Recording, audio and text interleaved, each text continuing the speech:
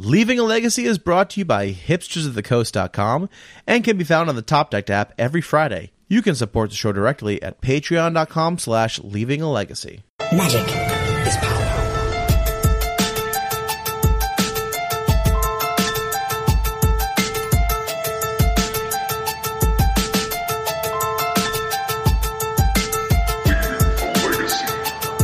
All right. Well, hello, everyone. Welcome to another episode of Leaving a Legacy. My name is Patrick. I'm your Legacy newbie. And with me this week, as always, Mr. Jerry, me. What's up, Jerry?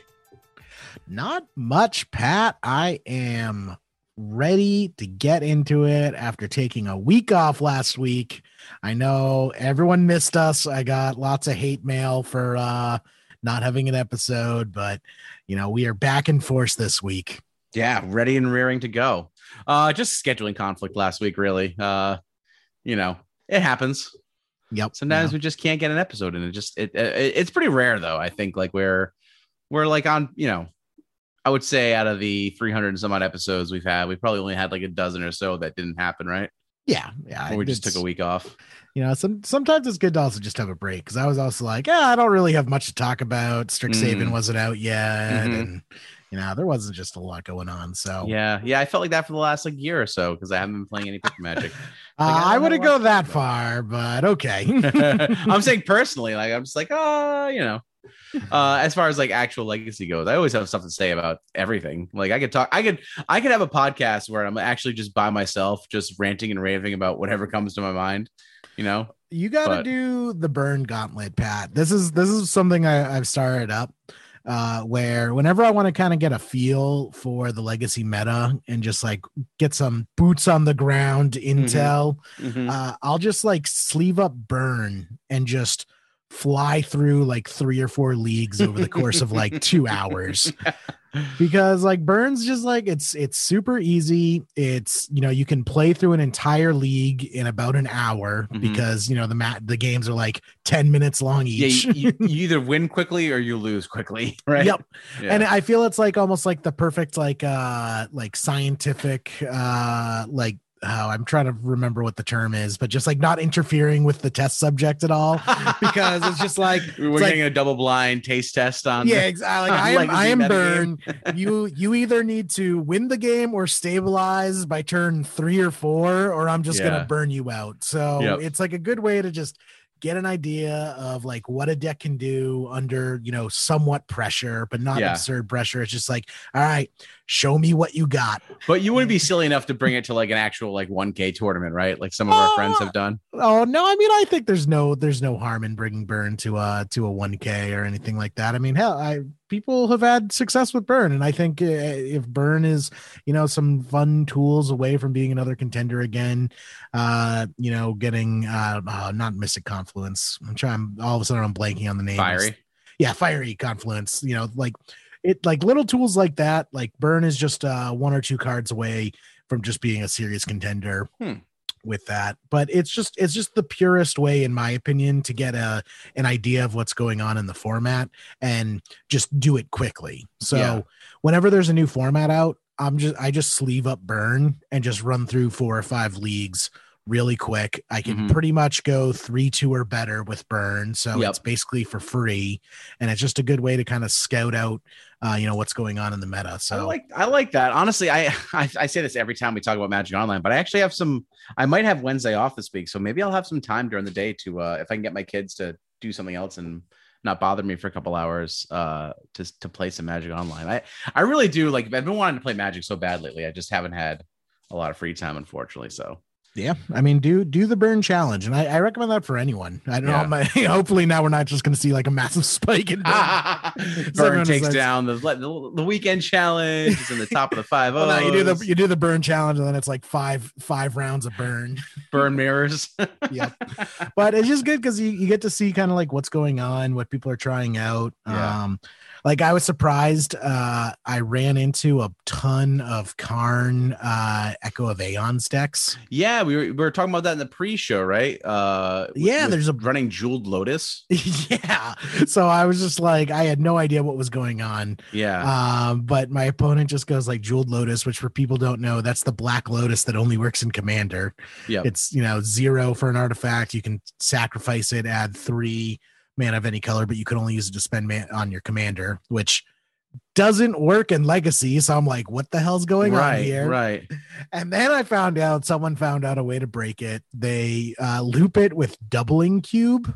Okay. So Doubling Cube is an artifact for 2, and then it has 3 and tap it, double the mana in your mana pool. And the thing is, the mana that Jeweled Lotus produces, that mana can only be used to be spent on commanders. But the doubled mana can be used to spend on everything. So the way the deck wins, oh my gosh, is it just sets up a loop where it's just looping the deck over and over again with Echo of Aeons and Doubling Cube, Lotus, Jeweled Lotus, to make like infinite mana. And what then cast Ballista? They cast Walking Ballista and then win the game that way. Oh my gosh, that is hilarious. Yeah, I feel it's more of a meme than a real thing, but I mean, people. But we said like Jeweled Lotus is like one of those cards.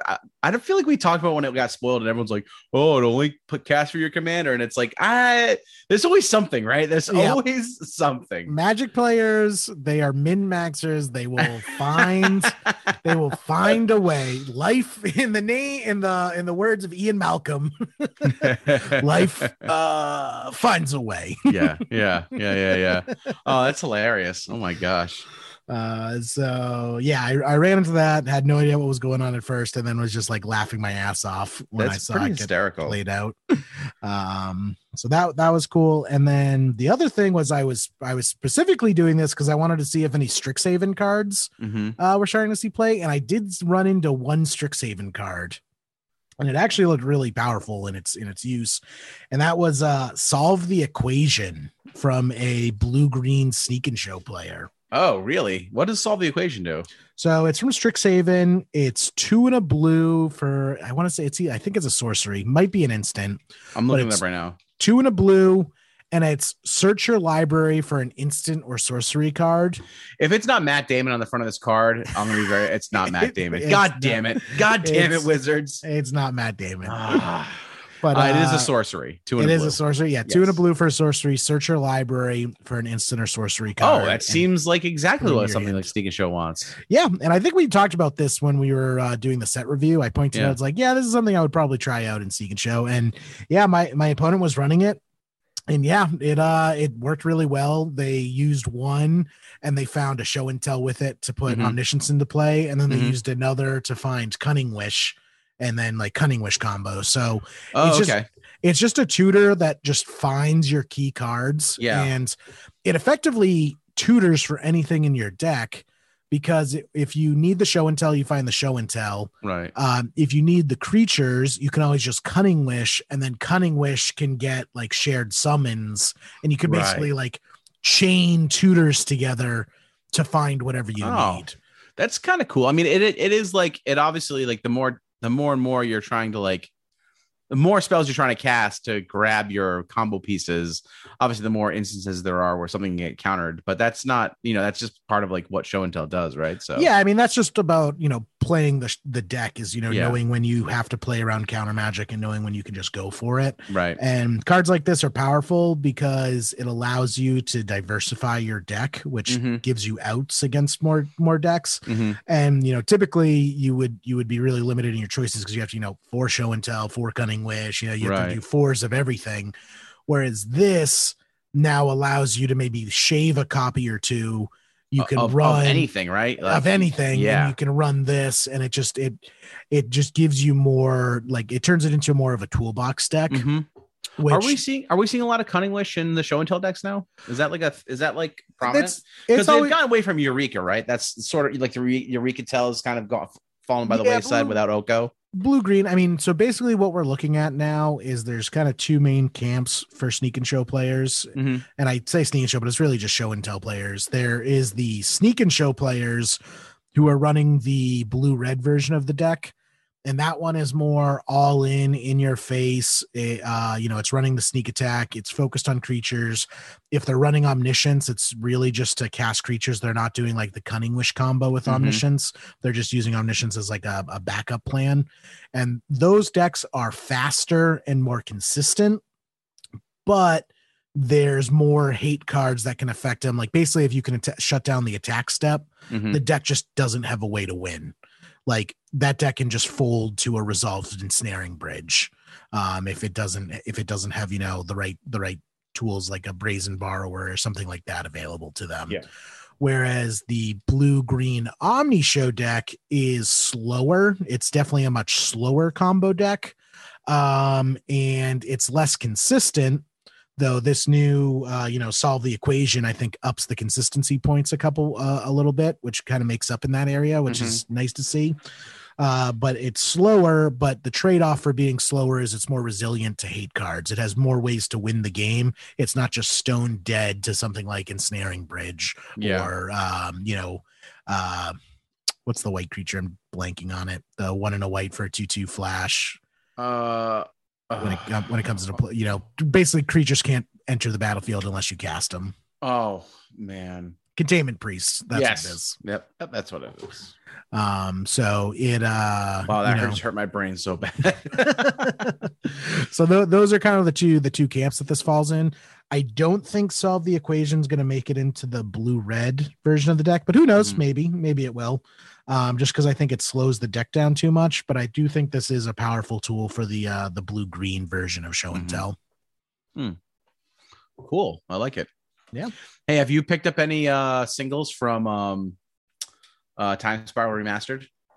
I have not. Your decks? Oh, dude, I spent a lot of money on singles for Blue Red Delver, dude. They're sitting in a package on my desk. I haven't even opened it yet. I haven't because I know like the cards that I do want to get are just so obscenely expensive and are never going to be cheap that you're getting foils, right? Yeah, like that's my problem. It's like I'm a foil boy. Like Bro. there's no getting like cheap Time Spiral cards. Bro, I got non-foils and I still spent a lot of money. Like, yeah, I don't know if I've ever spent this much money outside of duels. I don't think I've ever spent this much money on singles at once. Well, did you get Japanese copies too? Yes. So that's also gonna have like the Japanese premium too. Yeah, which isn't too bad though, because it came from Haruya. So like, it's not as bad when you're getting shipped from overseas. I feel like it's more expensive to buy Japanese copies here than it is to like get them from Haruya and then have them. Does that make sense? Like, yeah, no, that there's makes less sense. of a tax like to get them from the source, so to speak. But yeah, it was but it was the real way is to just get Japanese Time Spiral boxes. So I thought about it because I still have my 2 English boxes that are unopened and then 1 open English box, which I still need to make a brawl deck out of, but that's neither here nor there. But yeah, I couldn't.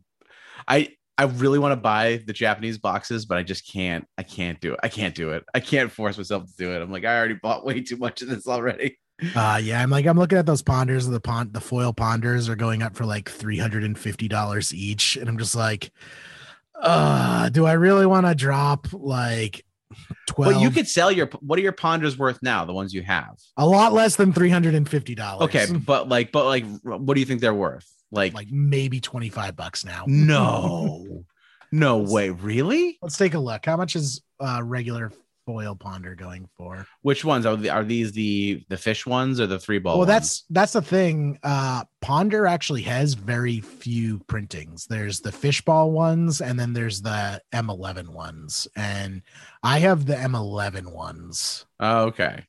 So I'm on TCG Player right now, and yeah, they are $25 a piece right now. Have they dropped like wicked bad?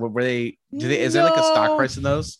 I mean, I'm sure they've gone down. They've gone down a bit. Yeah, I do wish TCG Player had historical prices. Does MTG stock still work? I'm gonna go on that site. Does this site still work? It might. It has a Pokeball in the search bar. That's not a good. that's not a good indicator. So the fish ponder, those foils are still $100. Yeah, I like those better personally. So they spiked at like $57 back in Dominaria. So that's like middle, first third of 2018. And then they've been pretty steady at like $30. So that hasn't had like a massive drop. Yeah. The foil ponders, the M11 ones or M12 ones. How long were they at? Like $100, did you say, during Dominaria? Oh no, they were at the high was like $51. It was like a very short spike, the $57. It was a very short spike, and they came back down again within 6 months. Okay. I wonder why they went up around Dominaria. Was there a legacy thing coming up then? There was so high. Probably something. April 2018. Was that before? That was before your top 8, right? In Niagara, I think, or just after my top 8. Oh, you put him back on the map, running show and tell the top. Yeah, everyone saw my sweet foil ponders on camera, and they decided that they wanted them. They definitely had some resilience though after that spike, because they were like very steady for like 4 years at around $18 a piece for foils, and then they jumped that one time in April up to like almost 60, and then when they came back down again, they kind of leveled off around 30 or so. Well, that happens with every card. But that's what I'm saying. Like they were very steady at like 20, like had a big spike, then came back down and settled around 30. So is that like someone like this? Do you think people decided like there's no reason why this card should be $20? We'll buy it. Like people just collectively buy a bunch of them, and then as they sell them off, it settles back down, but it has some kind of price memory. Yeah, it's definitely price memory or price stickiness is what people will call it. It's basically just like people who bought it at 50 don't want to sell it at 18 anymore. Yeah. So like, hey, I'm not going to sell it at 18. I'll just hold on to it. But 37, all right, I'm still losing money, but at least it's not as bad as like 18. So right. Stock market is a tricky psychological beast. Actually, speaking of, this is going to my work life, but the CFP exam is now adding psychology as a testable topic on the finance exam, because the psychology of finance is just more and more important, and it's just a bigger focus. How many questions are going to be on there about the subreddit for stocks? Yeah. Like, I don't think they're going to mention Reddit in the CFP exam. So here's what's interesting to me is like, so you have a bunch of like financial analysts and people who play the stock market who are like super old, right? Like you can just say like the average stocks guy is what, in his 50s. That's what I imagine, is like all these guys and like the white collar shirts, the white cuffs, which are very sharp looking, by the way, but in their 50s and 60s making moves in stocks. No idea what a subreddit is. Don't know what it is.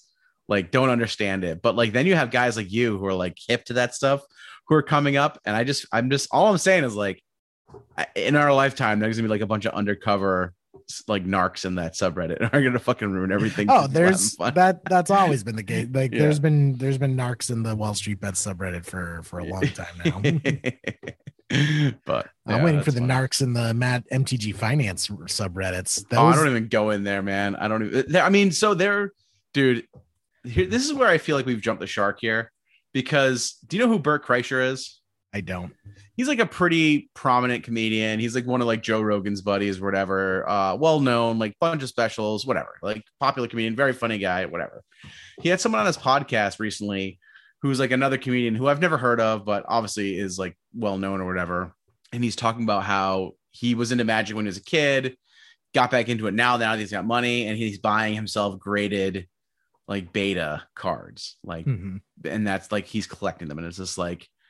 He was actually chronicling how he got bullied out of a bunch of Magic buy sell pages. I think you sent me that video. Oh, I didn't send the video, but okay, yeah, you were in the group that but he was a guest on some podcast. It was like totally unrelated, totally unrelated to Magic. They're just like, let's talk about Magic right now. Yes, it was so funny, dude, about how he got bullied out of these groups because he like changed his name, which is like super shady. Like you don't do that in those groups. Like, well, it's funny because he's like, he changed his name because he's a celebrity. Yes. And he didn't want like people in the Magic groups just messaging him because he's a celebrity. Right. But then all the people in the finance groups are like, oh, someone changing their name is like a red flag of a huge scam, like someone scamming. Yes. Because he's a celebrity, but he's like a D-list celebrity that not a lot of people have heard of. It was like there are more people who thought he was a scammer than a celebrity trying to get in contact with him. So like, and the funny thing is like, one of the, especially in those old school high end groups, man, like personal authenticity is such a important commodity there. Do you know what I'm saying? Like Yep. a lot of times, like you're not going to get cards.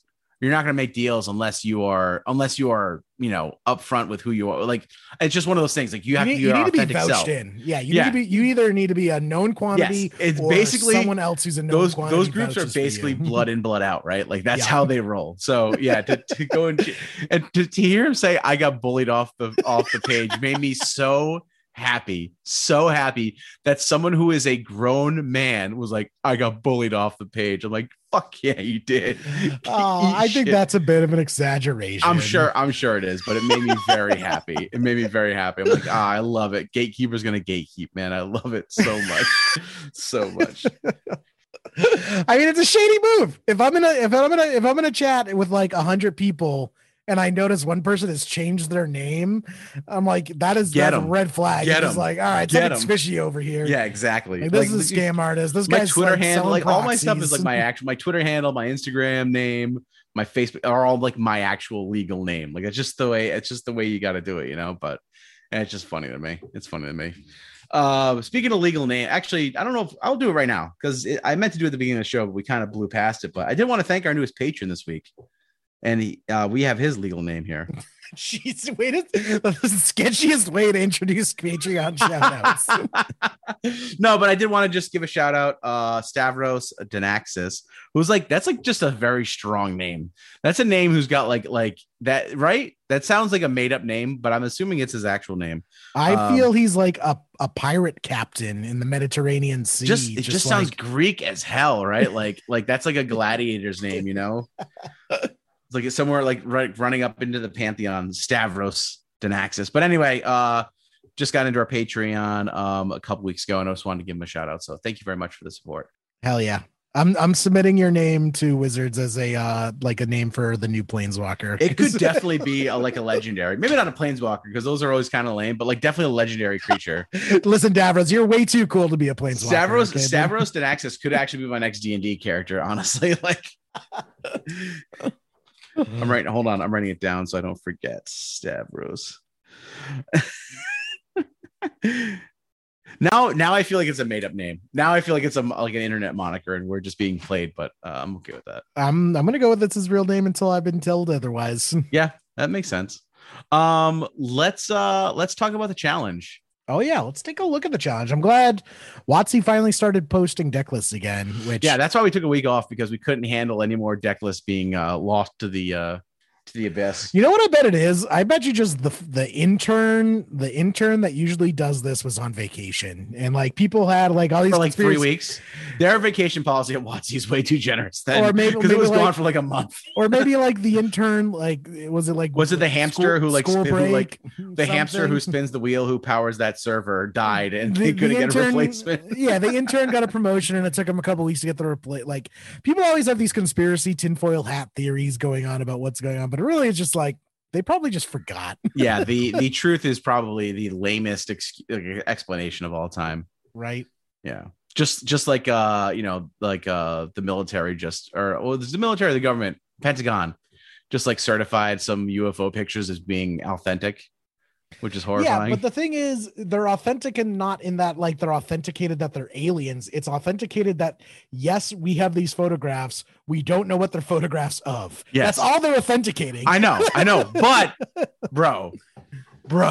Yeah, but it could still be a weather balloon or more than likely like a Chinese spy plane. That's probably what it is. Who sends up weather balloons? I've heard this nonsense about weather balloons. The crazy flat earthers trying to prove that the earth is flat, setting up weather balloons. And then they prove that the earth is round. So they bury the evidence, but someone took a photo of it with their like iPhone 5. Wasn't there a flat earther who like put himself in a balloon or in a rocket and then died? Yeah, he died proving his life's goal was wrong. Oh man, can you imagine that that's what you spend all your time in? Like there are some conspiracies out there that I believe are real, right? Like there's some wacky stuff out there that's like actually Are you saying real. Epstein didn't kill himself, Pat? Is that what you're saying? No, listen. You're conflating conspiracy and truth. Those are two different things. Well, no, that's like that is technically a conspiracy theory that like the entire world is on the on. It's like, yeah, okay, sure. He killed himself at the exact right moment that the cameras went out, but okay. Yep. Yeah, it's great. No, there's definitely like that's the thing is like there's a difference between like conspiracies being true and being like a nutso conspiracy theorist. Like, right. I'm watching right now on Netflix the Isabel Stewart Gardner Museum, the documentary. This is a I have robbery. no idea what that is. Oh, so what's Isabel? Who? You don't know? Oh, this is my favorite museum, Pat. It's in Boston. Basically, in the 1920s, this like multimillionaire woman basically put her entire fortune to just collecting art. And then when she died, she left her house to the city and like dedicated it in her will that it had to be used as a museum. And also the pieces couldn't be moved. So it's basically you're walking through this crazy old lady's house who spent millions and millions of dollars on art in the 1920s. So it's a super cool museum. If you're ever in Boston, really recommend it. It's my favorite museum. But in the 90s, they had an art heist where these thieves stole $500 million worth of art and were never caught. Oh, I think I've heard about that art heist. And there's all sorts of like conspiracy theories about like the guards were on the in on it, and like like Whitey Bulger was behind it, and like the Boston police were in on it. And like all sorts of conspiracy. And I wouldn't be surprised if those conspiracies were true. Yeah. Because let's be honest, Boston in the 1990s was pretty corrupt. So like, there are 100% tons and tons of conspiracy theories out there that are definitely true. It's just, you gotta, pick and choose. You want to be more like Mulder from the X-Files and less like Karen from Facebook. That's what I'm trying to say. Oh man, I'm currently in a debate with someone. Someone made a post like what I don't know, my wife's uncle or whatever made a post. It was like one of those meme posts, like, oh, like, they're removing Dr. Seuss books from the shelf, but WAP is getting like a Grammy award or whatever. And I was like, well, actually, I did like the well, actually, in the comments. I'm like, well, actually, it was actually the Seuss estate that decided to remove 5 books from circulation that were actually like pretty overtly racist, like had overtly racist, like that, not like pictures, like like pictures in the books. And then this woman who I did not address came in and says, well, how can you, it was just a whole thing. And I'm like, well, she's like, I was like, these books, like the most popular one of them sold 5,000 copies last year. Like, they're not like popular books, and you probably don't even know what they are if you didn't look them up. Yeah, it's not like they're pulling Redfish, Bluefish. Exactly. I'm like, comparatively, like Green Eggs and Ham sold over 500,000 copies, and the most popular one of the ones that was pulled sold less than 5,000. Like, we're talking about two different things, and it was just a whole thing. And I'm like, and she's like, she's like, I just can't believe it's so vulgar. I'm like, if you think that WAP is the most vulgar thing in the internet right now, you have no idea what's out there, and should just like end this conversation. I'm like, dude, like musicians have been pushing the envelope of obscenity for decades. Like Elvis, the Beatles, like Led Zeppelin has a song about "I'll give you every inch of my love." Kiss has a song called "Love Gun." What do you think these are about? And like but when you flip that and you put like and listen, I'm not a big Cardi B fan at all, but like you flip that and you make it explicit. All of a sudden, because it's coming from a female, it's like a big deal. But like if it was a male, it's like a non-issue. I just love my favorite comeback when that was there was another group that was trying to get a Lil Nas song pulled because they claimed it was turning children gay. So people were like, oh, it's fine if just every time they listen to a Lil Nas song, just put on WAP afterwards and it'll turn them straight again. Because that's how music works, apparently. Exactly. So it's just so funny. Like I never comment on anyone's Facebook because it's just a waste of time. But I've been enjoying just like putting this woman's feet to the coals and being like what is your actual real problem? And now she just her last comment was actually what she just was uncomfortable with the language of women talking about their vaginas, basically. And I'm like, that's what makes you uncomfortable. So like, it's not like Marilyn Manson, anti-car superstar, right? That's not what bothered you. It's not like like we all know, like the history of rock music has been littered with like just super, like that's what it's part of rock and roll is pushing the boundaries, right? Music pushes the boundaries. I'm like, this is just another one of those songs that like was intended to push the boundaries. Like that was the design of the song.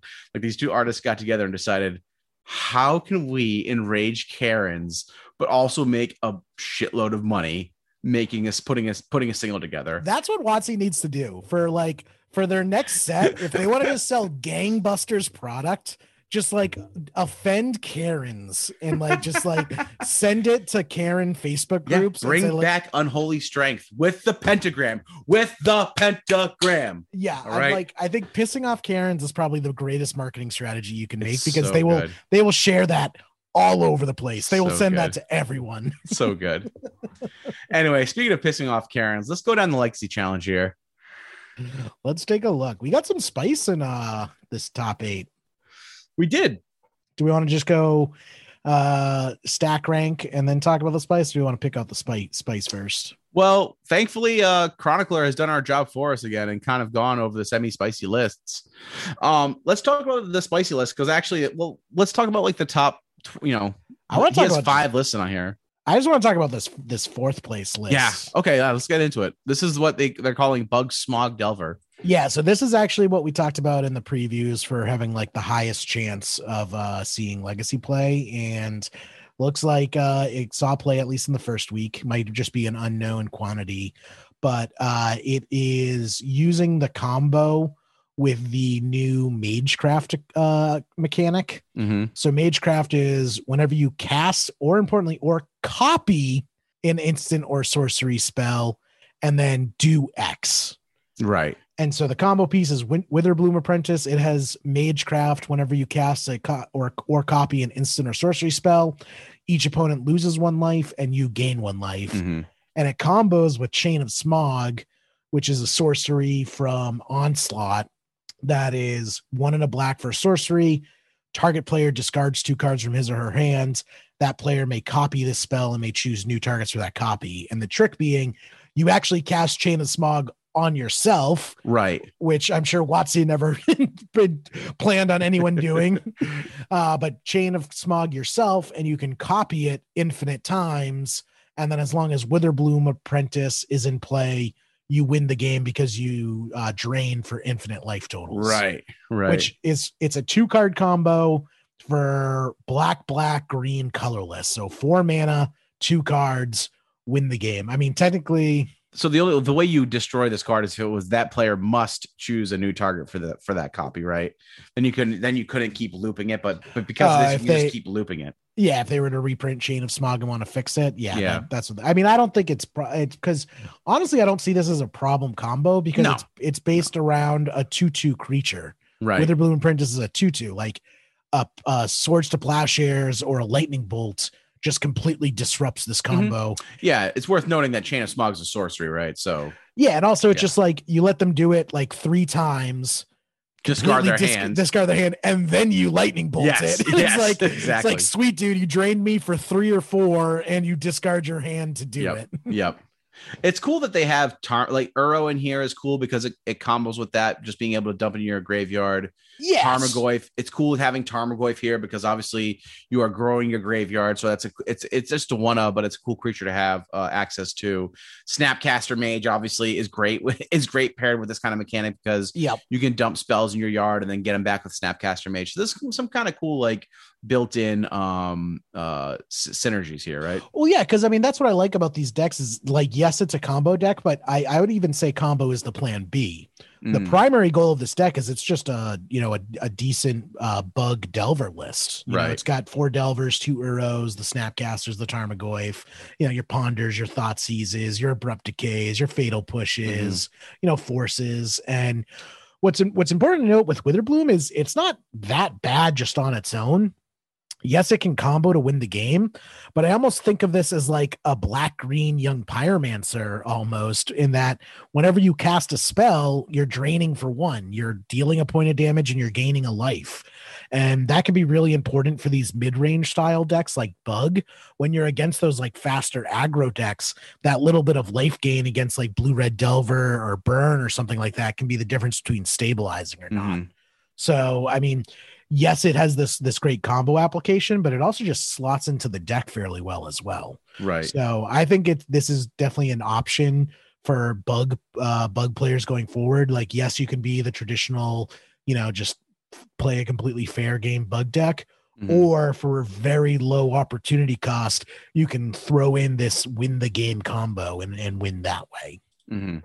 And I think it's telling that Fish Duggery, the pilot who came in fourth place with this list, ran 4 copies of Witherbloom Apprentice and 2 copies of Chain of Smog.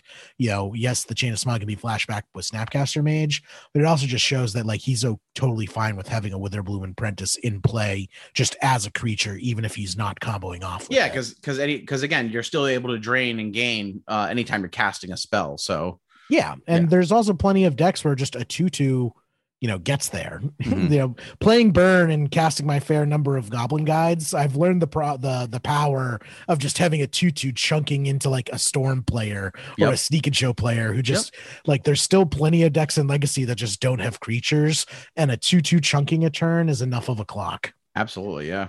Yep. Absolutely. So yeah, I just really like that list. It's probably something I'm gonna sleeve up if Chain of Smogs aren't $1 million still. I know they like spike through the roof when this combo was first spoiled. They're uncommon though, right? So their price can't be that high. They're an uncommon from like 20 years ago though, True. Yeah, I forget how long ago that set was. What or is it, Scourge? 15 now Onslaught. Oh, So Onslaught. that's Sorry, like Onslaught. it's like 2006. So like 15 years ago. Wow. That's crazy. Yeah. That's crazy. Do you want to talk about the Ruby Storm? Yeah. Actually, next week we have a very special guest coming on, just to tease a little bit. Actually, in sixth place, it's our guest who's coming on next week. I just look at the name and realize, but yes, next week we will have Tony Scapone, sixth place in the Challenger with Ruby Storm. He's going to be coming on the cast to talk all about the deck. So maybe we shouldn't talk too much about this, so we can save it for the episode. But I'm already seeing some spice in here that I'm looking forward to asking him about. Okay. Yeah, we don't have to talk about it, but we'll have him on next week, so you guys can hear about that. But yeah, I was just trying to tease a little bit there, Jerry, and you took all the magic out of it. So thanks for that. Yeah, no problem. Just shit it on your dreams. That's what I'm here for. What else do we want to run? Let me just run down the top 8 real quick, just so everyone is kind of aware. So Red Ring Lands, Old Man Lands came in first. We had Rug Delver in second. Actually, I want to take a look at this Rug Delver list because I want to know what Rug Delver is doing right now. Brazen Borrower, Delver of Secrets. It's got the Sky Whale and Tarmogoyf. 2 Forked Bolt. Okay. And they're running Stifle. Okay. So this is like an old school, not old school, but like old school, new school Rug Delver. But they're eschewing any copies of Tarmogoyf. That's interesting. Oh, no, they have 4 copies. I'm sorry. Yeah. So that's like your basic Rug Delver list. Okay. Yeah. I have been seeing more Fork Bolts around. I don't know if it's just like an increase in Snapcaster Mages and killing Delver secrets early or what, but yeah, I have been seeing quite a few Fork Bolts. Okay. So we had Miracles. We had Jeskai Miracles in third. Then we had Bug Smog Delver in fourth. Blue Red Green Delver. Can I just point out real fast that this Miracles in third place is running 4 copies of Mishra's Bauble. In third place? Yeah, in third place, 4 copies of Mishra's Bauble. Oh yeah. No. Oh yeah. Or 4 copies. Did I say 3 copies? Yeah, you said 3. Why are they running 4 copies of Mishra's Bauble? Oh, we've seen it before. Because you can set up a miracle on your opponent's turn with it. Yeah. So you can Mishra's Bauble and then the beginning of next turn's upkeep. So you Mishra's Bauble on your turn, and then on your opponent's turn, you Terminus or Entreat the Angels or something like that. It's just an option. I mean, it also just draws you a card. Like it's a free artifact that helps power you through the deck. Yeah. So I mean, we have seen it before. It's not something I'd seen recently. Yeah, they're running 1 Entreat and then 3 Terminus. I don't mind seeing Miracles in here. 2 Jace, 2 Narset, and 2 Teferi. The three mana Teferi. Yeah, I don't mind seeing Miracles kicking around. Because there's so much diverse. I mean, the challenges are one thing. I think they're a little bit inbred, but I don't think Miracles is doing as well in the leagues themselves. I'd have to double check, but I think because the diversity is so high right now. Yeah, I mean, a lot of the Miracles player. So for the longest time, Miracles was just the best, control deck you could play. Yeah, and now you just have more options because like Esper Vial's another viable option. There's the Sharknado deck that is similar to Miracles but different. Mhm. There's a bunch of blue-white standstill controlled lists even without the Sharknado. So I just think that the number of available pilots is just lower because there's just more things to distract people, which is good. I mean, that's just more variety. Yeah. Also, I just realized too, this Miracles player is running Predict, and Predict combos with Mishra's Bauble pretty well as well. Yes. Look at the top card of the library, then Predict. Yep. All right, and we had blue, red, green Delver in 5th. This is really just blue. It's blue red Delver, but it's running a Sylvan Library and a Kloithos in the sideboard. Yeah. And Ancient Grudge as well, I guess. I mean, this is really just blue red Delver splashing green for a little bit of 2 drops. But the main deck is just straight blue red, nothing crazy here. 2 True Names, 4 Young Peasies. Again, we're seeing Forked Bolt here. Yep, that's pretty cool. 2 Force Negation. So we're seeing a lot. I mean, we talked about this a few weeks, maybe about a few months ago at this point, but it seems like 6 Forces main deck is like what a lot of the blue decks are kind of going towards now. Yeah, I think it's 100% standard 4 Force to Negation. Yep. Then we have Tony Scapone in 6th, piloting the Bergie, but it's Ruby Storm, which is pretty cool. We'll talk about that more in depth next week. 7th place was Death and Taxes, and also 8th place was Death and Taxes. Yeah, that's pretty cool. Taking a look, nothing too out of the ordinary with the first Death and Taxes list. Seems pretty standard. Seems standard. Let's take a look at the second one. We are seeing some Mindbreak traps in the sideboard there. Yeah, just in the first list, just one. That's pretty standard. These lists are very similar. The only real difference is the second list is running a 1 Emiran Crusader and then only 1 Sanctum. Oh no, they're both only running 1 Sanctum Prelate. I think they cut a Spirit. The second list cut a Spirit. They cut a. They're only running. The second list is only running 1 Spirit of the Labyrinth, while the first list is running 2. So, I mean, both very stock, very standard Death and Taxes lists. Just kind of personal choices there. Mm-hmm. Another Death and Taxes list in 10th. So a lot of Death and Taxes in this top. Another one in 19th.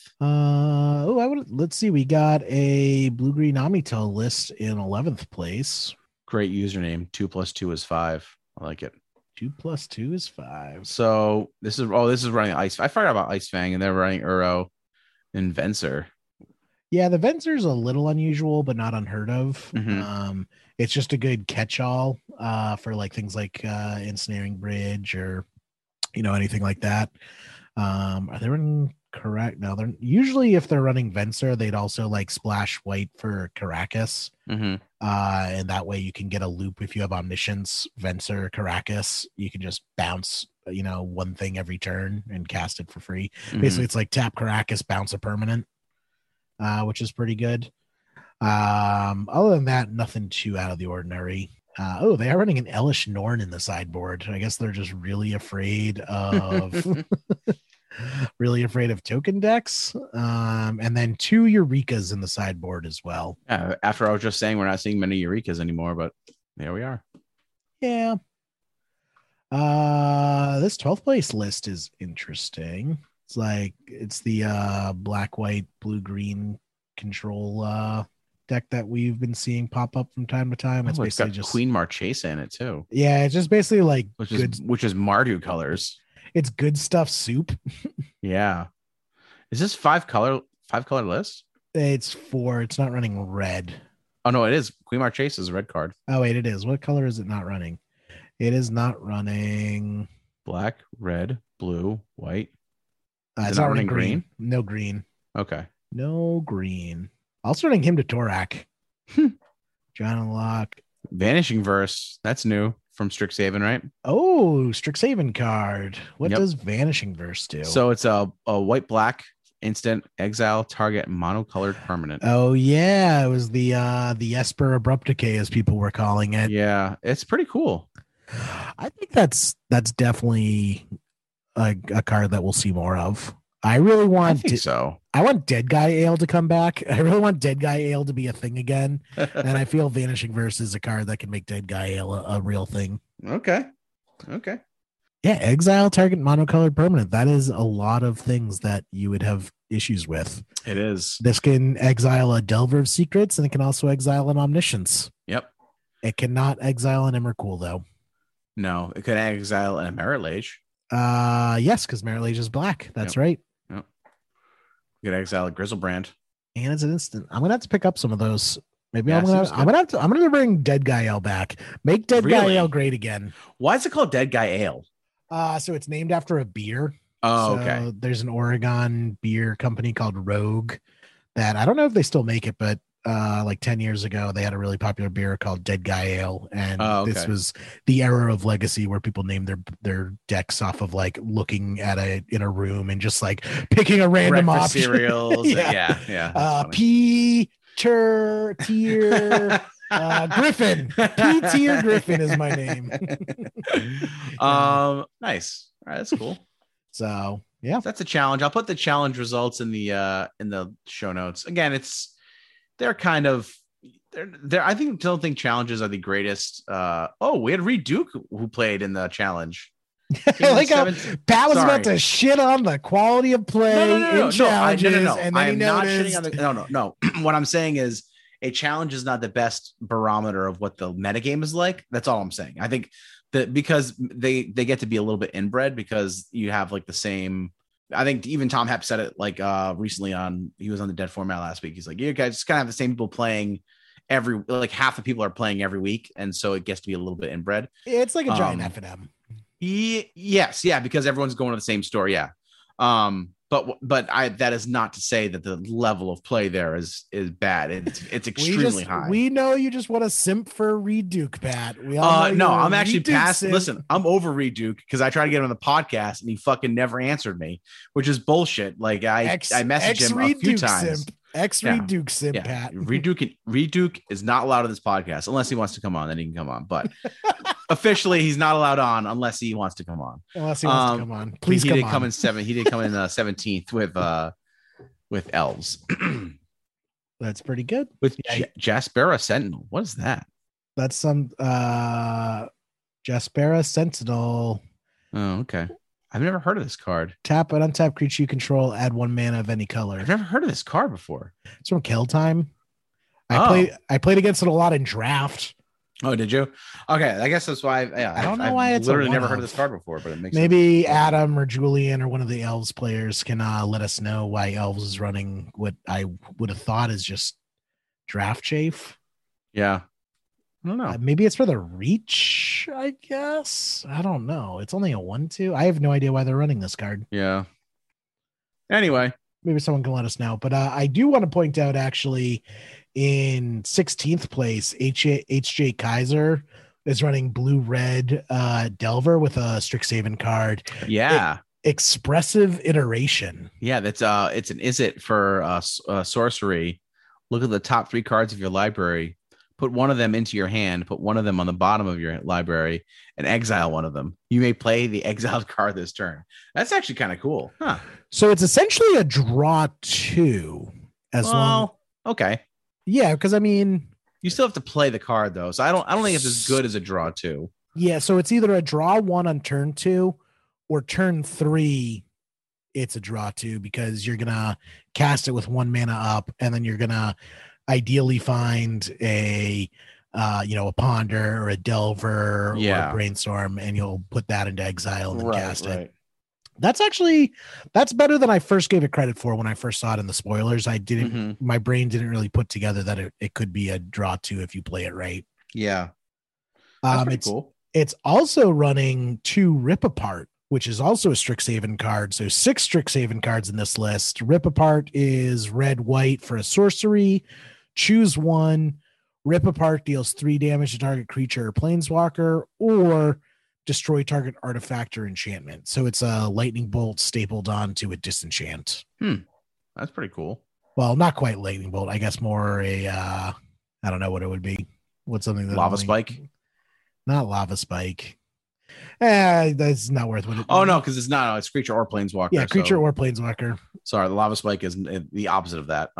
Yeah, whatever. It's something. So that's pretty cool. So this deck was definitely trying out all the new toys. Yeah, I like that though. All right. Well, let's get into. We did have an email come in. Do we want to go over the email real quick? Let's do the email. You got mail. It's pretty fast. It's pretty fast. It's from our friend Michael. He had emailed us a few weeks ago with a funny email, and he said, "Hi, drunk again. Thanks for mentioning my mail. I have another question. I mean, we all know about Yolandi being Nissa, which I don't know about, but okay. Yeah, I don't know who Yolandi is. But why is Samuel L. Jackson in the new Commander set? And I guess I don't know what card this is that he sent me. Oh, Zaffai? How do you spell it? Zaffai? I guess he kind of looks like Sam Jackson. I don't quite see it. But he does have the Sam Jackson. That's definitely Sam Jackson. Yeah. That's like if Sam Jackson and Prince had a love child. And like Lenny Kravitz a little bit. And a little bit Lenny Kravitz. Well, Lenny Kravitz in the hair. Yeah. Prince's clothes, Lenny Kravitz's hair, and then Samuel L. Jackson's face. Yeah, I guess so. I don't know. But cool. I didn't know this card existed. I haven't seen this card yet. Yeah, so 2 blue and a red for a 1/4 Magecraft, legendary creature, human shaman. Whenever you cast or copy an instant or sorcery spell, scry 1. If that spell's mana value is 5 or greater, create a 4/4 blue and red elemental creature token. If that spell's mana value is 10 or greater, Zaffai Thunder Collector deals 10 damage to an opponent choosing at random. What? That's pretty spicy. Commander. Uh-oh, Jerry's getting ideas. I want people to just picture this because I can see Jerry. You can't. He's usually reclined and very relaxed. He is leaned forward, elbows on his desk, like his fists balled up and under his chin, gazing in wonderment at this card. And I can see the gears. You get to do all of them. You get to do all 3. You get to do all 3. You get to scry 1, make a 4/4, and deal 10 damage. So, Michael, you have Jerry. Jerry looks like a little kid right now. I'm saying this is actually really adorable. I'm saying as it goes in Sneak and Show. It fits in Sneak and Show. It's the right colors. It's the right mana cost. It's a 1/4, so it has a big butt, so it can block. I'm going to slot this into Sneak and Show. Of course you are. Of course you are. I want to take this through a league. Oh my goodness. I can't wait. I'm going to get it on video and I'm going to send it to the group when I reveal Omniscience off of Zaffai. Oh no, it has to be an instant or sorcery. When I cast Enter the Infinite off Omniscience, and instead of just winning the game with that combo, I'm just going to win the game by getting my Enter the Infinite Zaffai triggers. That's how we're doing. 10U. Oh, that's great. All right. Well, let's get it. You want to get into scoops and poops? Scoops. Thank you for the email, Michael, by the way. That was great. So Jerry, who do you want to scoop in top 8 this week? We're only doing scoops this week. Positivity only. All right. If we're only doing scoops, we're only allowed to be positive. I want to scoop in all of my salty opponents on Magic Online. When I was playing, I never get more salt than when I play Burn. People telling me to go back to Modern. Did you give him the, do you know who I am? I did not. I'm not that much of an asshole. Oh, you should have. But yeah, they told me to go back to Modern. They told me to get a real deck. You'd be like, what's Modern? What's Modern? Someone was shitting on me saying that I was spending too long in the tank, and really it was just I was making dinner while playing a league. You know how long it takes to hit a dab? It takes a minute. It takes a minute to hit a dab. There's a lot of steps to taking a dab. So I guess I wasn't playing Burn fast enough for them. So they were just like, oh, what's going on? I'm like, well, it's a very difficult deck. I mean, I know it's not as difficult as something like Show and Tell, but there's a lot of lines of play and a lot of things to think about. So sorry, I gotta take this dab. I'll be back. That's fantastic. So that's my scoop, Pat. That's fantastic. I'm scooping in all the salty players out there. I want to excuse me. I have a quick scoop in the top 8. Last week I read an article in the internet. So this sounds like a very legitimate story already. And it's about I sent you the email, Jerry. I sent you the link to the article. I don't think you read it. You know I can't read, Pat. I want to scoop in. Listen, it's important to me that we continue to grow the game of Magic, right? Like we need more players playing playing this game. It's important that people continue to play the game. And there are some scientists who are actually doing some pretty doing God's work, basically, literally and figuratively, making sure that this game continues. There's these scientists that have created these human monkey hybrids, and these embryos, these chimeras, have lived up to 19 days. So they're just almost old enough to sleeve out their first Sneak and Show deck, and I'm really excited. And I want to give them the scoop in the top 8 and say thank you for doing God's work and making sure that there are a plethora of Sneak and Show players here to carry on the legacy format. I do remember this because I shook my head when you sent me that article the first time, and I'm shaking my head now. These embryos need to make it at least 30 days before they can play Sneak and Show. All this 19-day bullshit. I mean, that's a pretty long time. That's all I got. Thanks everyone for hanging out this week. Catch us on the show socials, support the show at patreon.com/leaving-a-legacy. Argue Pat about vaccine regulations on Facebook with all the anti-vax moms. Oh yeah. No, it's not even that. It's not even that important. We're talking anyway. I'm actually going to get my second shot on Saturday. I'm pretty excited. Oh boy. Yeah, hopefully this is the one where I didn't get my RFID chip on the last one, so I hope it comes in this one. I gotta say, my 5G signal on my cell phone went through the roof after I got my vaccine. It was great. Awesome. I heard the roaming capabilities are even better too, so I'm excited for that. Yeah, it's kind of weird with Bill Gates waking me up at 3 a.m. though. He's standing over your bed, breathing heavy. Yes. Thanks to Justin, our audio tech sound engineer. Also, I don't know if you know this, Jerry, but he does work with animals, and I think he said his veterinary service is gonna be the first one to take care of the human monkey hybrids. So would they go to a doctor, or I feel that's slightly offensive, Pat, that you're just saying that they have to go to a veterinarian service.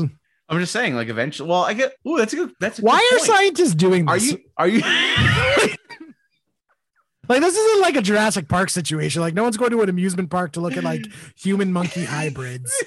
Why are we doing that? Are we harvesting them for organs? If that's the case, why are we including monkeys in the mix? Well, because it makes it less. It's less ethically charged. If I feel it's more ethically charged. Just hey, we grew a heart in a lab. It's oh, that's cool. We made a goat boy. I feel why? I just want to know why. Why? Because Jerry, it's just you see the article. It's scientists developed a psychotic robot by feeding it off of the Reddit feed. Right. And the top comment was just okay, quick question. What the fuck? I have been talking about Boston Dynamics and their goddamn dog robots for years now. And I want to just say that police forces are starting to get them in use patrolling and stuff. And I just want to say that it's disturbing and it's not good. And that robots, it's not good, Jerry. They're going to strap a machine gun to his back. I've been saying this for 3 years now, and everyone's laughed at me. And now people are just coming around and be hey, guys, this doesn't look good. No, we all knew that this was going to happen.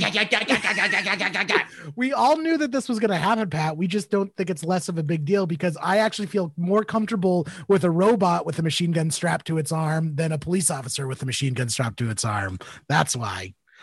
I mean, at least humans have discrimination, right? They're able to discriminate, use. Isn't that the problem? No. The discrimination. Okay. I'm just going to say this right now. This is not I'm not talking about the bad kind of discrimination. There is you as an adult, you discriminate in your everyday life, right? When you choose things, it's discriminating between the yellow banana and the purple banana. Exactly. One of those bananas might kill you. Yes, exactly. So, but anyway, I guess a better word for that is they can make choices, right? And robots don't make choices; they just do what they're programmed to do. I guess humans do what they program to do, though, too. Is there actually free will, Jerry? I've thought about that before. Like, do we actually have free will? I subscribe to the thought that this is all a computer simulation, so I would say no. I think that's such a cop out and such bullshit and some Elon Musk fanboy garbage. That Wow, makes do me not angry. call me an Elon Musk fanboy. That I mean, Jesus. that's what Elon Musk is, right? Like he's like, oh, Yeah, just be okay. Elon Musk also breathes air. Just because I breathe air, am I an Elon Musk fanboy? I mean, you breathe air and you believe in the simulation. So then, yes, there's two things you have in common with Elon Musk. I also like flamethrowers. So does that also make me an Elon Musk fanboy? We both like flamethrowers. My wife is texting me. She wants to know my favorite Disney princess. Who is your favorite Disney princess, Jerry? Ariel, because that's why I have a thing for redheads. You know, that, Oh, yeah. there's early formative memories. Yeah, Ariel is pretty smoking hot. I agree with that. I'm actually gonna text her back and say Ariel. That's a good point. Yeah. Because your wife's a redhead. There you go, Pat. She's not a redhead. She has had a redhead, but she has been a redhead before. All right, I'm gonna go with colorblind. So that's my Yeah, excuse. you are colorblind. We'll give you that. Anyway, shout out to the scientists making human monkey hybrids. Show and tell players for days now. And Justin, who's gonna are you implying that vets offer a lower level of care than doctors do? All I'm saying is there's a reason why the mob goes to vets and not doctors to get their gunshot wounds patched up, Pat. Yeah, they probably do a better job. And they give you biscuits on the way out. Doctors don't give you biscuits on the way out. I just think like the quality of care is probably that's probably not true. There's probably plenty of hospitals out there that have lower quality of care than most. Oh, veterinary for sure. hospitals. For sure. I will say that like vets get like similar drugs to doctors. So like there's like a steroid called Winstrol, otherwise known as like Winnie. And you can get Winnie as like it's like a it's a steroid, it's like a growth hormone, or you can get Winnie V, which is the veterinary version of it. And I've always heard that you don't use Winnie V because it's very bad for you. But apparently it's like the same thing as regular Winstrol. So I don't know. Maybe some of our listeners can educate me on this, but I do remember that being a thing. That was the thing I saw. Like someone was taking their dog's strep throat medication because their dog had coverage, but they didn't. Oh my! That's just the state so depressing. That's the American healthcare system. Depressing, dude. Our pets have better health insurance than we do. Speaking of, I actually just got I just signed up. So we got a new puppy a few weeks ago, and we have her on her own like health insurance plan right now. It's like $50 a month, and it covers like everything. That's cheaper and more extensive coverage than my health insurance. Literally like covers all her medication, any surgeries, any accidents. Like she gets hit by a car, like it covers all that stuff. I get hit by a car and my boss asked me what time I'm coming back to work. Oh, 100%. 100%. We talked about in the pre-show why the world should cut down to 32-hour work weeks or even less, maybe 24-hour work weeks. Yeah. I'm disappointed that Amazon didn't get to organize in Alabama or wherever the hell they were trying to get a union going. It bummed me out a little bit, man. But you can lead a horse to water. You can't make it drink, right? That's true. All right. Well, thanks everyone for hanging out. We went a little wild ride the last hour and a half or so, but I hope you all enjoyed. The podcast. Pretty sure this is an hour and 15-minute episode. Yeah, we will be coming to you next week with Tony Scapone. Is it Scapone or Scapone? Well, Tony. You're Tony asking me how to pronounce things. I am not the best source for pronunciation. So we got Tony Scapone talking about Ruby Storm next week. So if you have questions about Ruby Storm, put it in the Discord or put it on the Facebook group, and we will ask Tony about that for sure. And that's it, man. I hope you all have a great week, and we'll catch you next time. Bye.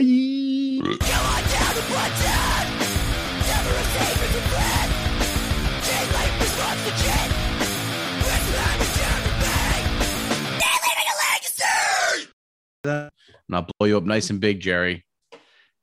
Nice and big on my screen. Excellent. All right, let me know when you're good. I am good. We are recording. Okay. Jerry, I'm so relaxed looking at your background right now. It is relaxing. The palm trees are moving and everything. It's true. I mean, I'm here on the beach, Pat. I'm on the beach. I'm so jealous. I live on the beach, down by the beach. You need some higher SPF, bro. Like you're gonna get scorched. I had my physical last week, and my doctor spent a good 15 minutes talking to me about the importance of vitamin D and getting enough sun. And I'm just like, what are you trying to say to me, doctor? It is true though. They say that like one of the biggest things that's happened. Well, not one of the biggest, but like one of the underlying through lines in patients who are getting COVID really bad. And I don't know if you've talked about this before, is like vitamin D deficiency. Yeah. The people who are getting hospitalized have like severe vitamin D deficiency. I think Americans in general have pretty high deficiency. So it might be one of those, self-selecting biases kind of things. But, but yeah, get your vitamin D, bro. Look at my arms. How much vitamin D I got today? So much. They're like roasted. So roasted arms. All right, let's get ready into it. I'm ready. Justin can keep all this pre-show in. It's very important. That's our PSA. The Leaving Legacy PSA for the week is get your vitamin D. The SPF PSA. Yeah. Get your vitamin D and then give your vitamin D to a friend. A willing friend.